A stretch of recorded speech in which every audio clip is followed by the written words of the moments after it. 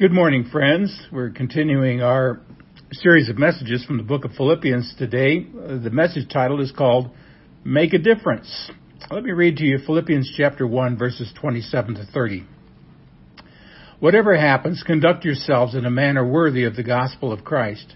Then, whether I come and see you or only hear about you in my absence, I will know that you stand firm in one spirit, contending as one man for the faith of the gospel, without being frightened in any way by those who oppose you. This is a sign to them that they will be destroyed, but that you will be saved, and that by God. For it has been granted to you on behalf of Christ not only to believe on him, but also to suffer for him, since you are going through the same struggle you saw I had, and now hear that I still have. Now, this passage begins with an enormous challenge. Conduct yourselves in a manner worthy of the gospel of Christ. And here we find three key words that unlock the meaning of this phrase. The first is the word only, which doesn't even appear in the New International Version text. But the Greek text begins with the word monos, which means only. Now, one writer translates it as just one thing, kind of like Curly in the movie City Slickers holding up his index finger and saying the meaning of life is just one thing. Paul means to say that whether he is set free or dies in jail, there is just one thing he wants the Philippians to know. The second word is worthy, which literally means to even the beam. It refers to balancing the scale so that both sides are even. To live worthy of the gospel means to live so that your life gives proper weight to all that God has done for you. The Message translates it this way: live in such a way that you are a credit to the message of Christ. In one of his books, Chuck Colson mentioned seeing a picture of a college demonstrator holding up a sign that read, "Nothing is worth dying for." But friends, if nothing is worth dying for, then nothing is worth living for either. The third word is conduct, which means to live as a citizen of heaven. To paraphrase an old question, if you are arrested for being a citizen of heaven, would there be enough evidence to convict you? Well, true Christians live in such a way that no one can deny their true identity. Now, let me make three brief observations about the first phrase of verse 27. One is this: salvation to be real must change the way we live. And second, unbelievers draw conclusions about Jesus by the way we live. And three, in an increasingly pagan climate, we can make a huge impact by the way we live. Now, this is vastly important for Christians in the 21st century because the surrounding culture has become increasingly hostile to biblical truth. There is almost no middle ground on any issue: moral, spiritual, political, cultural, racial, or educational. This means that only those people who know what they believe and are willing to express it will get a hearing in the marketplace of ideas. When Paul wrote these words, he had no idea if he would ever get out of jail in Rome. He therefore must assume that he might never visit Philippi again. That's why this passage deserves our close attention. It's the just one thing Paul wanted to make clear in case he never saw them in person again. Now here I think we discover four ways you can impact your world for Jesus. Here's impact number one: stand without division. The text actually says stand firm in one spirit. And that phrase stand firm describes a Roman military formation in which the soldiers stood shoulder to shoulder to shoulder and back to back with their shields up and their spears outward. It was the strongest possible defensive position. Impacting the world begins as Christians stand together in one spirit. It's like a coach saying to his players, we win together and we lose together. In other words, we are not to divide, and yet we do, sometimes over some pretty trivial issues. There are already too many barriers in the body of Christ: race, skin color, geography, worship styles, mode of baptism, and yes, even denominational affiliation. To make matters worse, we spend far too much time squabbling over secondary issues and not enough time preaching the gospel of Christ. Now, I consider this to be a scandal that hinders the work of God. When will we understand that unity makes the gospel beautiful? Jesus promised that all men would know that we are his disciples by our love for one another. I often wonder, do we grasp how the world views a divided church?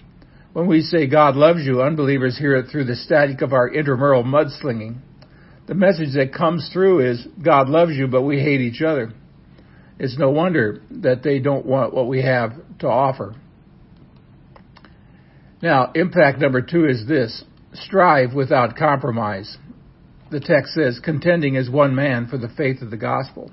And I want you to note 2 words in that phrase. The word contending comes from the Greek sunotheleo, from which we get the English words athlete and athletic. It's kind of like a running back straining to get the ball across the goal line. We are to exert maximum effort for the sake of the gospel in this world. And this is Paul's offensive game plan. And the second phrase I want you to notice is the faith. Now, when you see the definite article, the, before the word faith, it's almost always refers to the objective side of faith and not our inner belief, but rather the things in which we believe. The faith of the gospel encompasses that great body of Christian truth that includes God, Jesus, the Holy Spirit, human nature, sin and salvation by grace alone through faith alone. Now put these words together and this is what they mean. We're to unitedly join hearts and hands using all resources to spread the gospel by every means possible to every person possible. Now let me suggest what this implies. It implies that there is a faith we must believe, that faith is worth striving for, that faith must not be compromised, that faith is the basis of our unity, and that faith should be preached in all the earth. This is a call for nothing less than aggressive Christianity. We need this because the world is full of Christians in retreat. We've retreated when we ought to advance. Too many believers have been intimidated and have left the battlefield to the enemy. And as much as anything, this explains the moral crisis in America today. The other side is won because we have surrendered without a fight. God's word to the church is always go forward. And as far as I know, God never told his people to retreat, not ever. Jesus said, go and preach the gospel in Mark 16:15. He called us to go and make disciples in Matthew 28:19. And what are the first 2 letters of the word gospel? G-O. Go. Now, reading the biblical narrative, I note that we do not see the first century Christians wringing their hands in despair and say, look what the world has come to. Instead, they declared, look what has come to the world. It's never been easy to be a Christian. It wasn't then, it isn't now. So blessed are they who are so excited about Jesus that they simply can't keep quiet about it. Here's impact number 3, speak without fear. Our text says in verse 28, without being frightened in any way by those who oppose you. This is a sign to them that they will be destroyed, but that you will be saved, and that by God. Now, I love the sober realism of these words. Paul does not sugarcoat the truth. You're going to be opposed. Speak up anyway. Some people won't like what you've got to say. Don't let that stop you. See, sooner or later you run into strong opposition. But so what? Just keep preaching Jesus. If they hated him, they're going to hate us too. That's what John 15:18 says.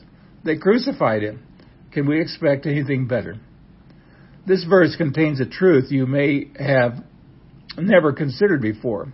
It's this: opposition to the gospel reveals spiritual reality. That's the sign of verse 28. When people oppose you for your Christian testimony, you may be sure of 2 things. 1, that you're going to heaven, and 2, they're going to hell. Now, don't be put off by the starkness of what I just said here.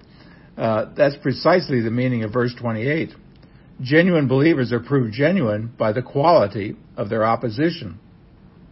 If no one ever criticizes or opposes you, if you never make waves because of your faith, if everyone is happy with your Christian faith all the time, well then, friends, something is wrong either with your faith or with the people you hang around with. Now let me state the principle this way. True believers annoy the world because they stand as a rebuke to everything the world stands for. When we say Jesus is the only way, they call us arrogant. If we declare you must be born again, someone is sure to call us a fanatic. If you say the Bible is the Word of God, someone else will think you're just some sort of a ignorant hick. If you say, I know I'm going to heaven, you'll be accused of thinking you're better than everyone else. And so it goes. We annoy the world precisely because we are citizens of heaven and live by different principles. Paul's advice is simple. Don't be frightened. The Greek word for frightened refers to a horse spooked by a movement in the bushes. The horse rears up and begins to run away. So don't be surprised when someone criticizes your Christian faith. It happens to all of us sooner or later. When trouble comes, we need calm courage and an unconquerable spirit. We're to speak without fear, knowing that some people won't like what we have to say. Remember that it's better to be the persecuted than the persecutor. This is one instant when it is better to receive than to give. Jesus pronounced the blessing upon those who are persecuted for the sake of righteousness in the Sermon on the Mount, and you can read that in Matthew 5, verses 10 to 12. That kind of persecution is a sign that you are a genuine believer. And here's impact number 4, sacrifice without shame. The text says in verses 29 to 30, "For it has been granted to you on behalf of Christ, not only to believe on him, but also to suffer for him. Since you are going through the same struggle you saw I had, and now hear that I still have." I hope you notice the two gifts in these verses. There is the gift of faith. It says not only to him, not only to believe in him. And this is the gift that enables us to believe in Jesus in the first place. Without that gift from the Lord, we would never be saved. Then there's the gift of suffering. Did you notice it said we also got this gift to suffer for him? And this is the gift no one wants. Now, would you like to change the world for Jesus? Would you like to be a credit to the gospel? Well, here's this one thing on Paul's heart that we need to remember. You're a citizen of heaven. Live like it. You can impact your world if you will. Stand without division. Strive without compromise. Speak without fear. Sacrifice without shame. And friends, may God help us make a difference for Jesus by the way we live this week. Until next time, see the vision, live the mission, feel the passion.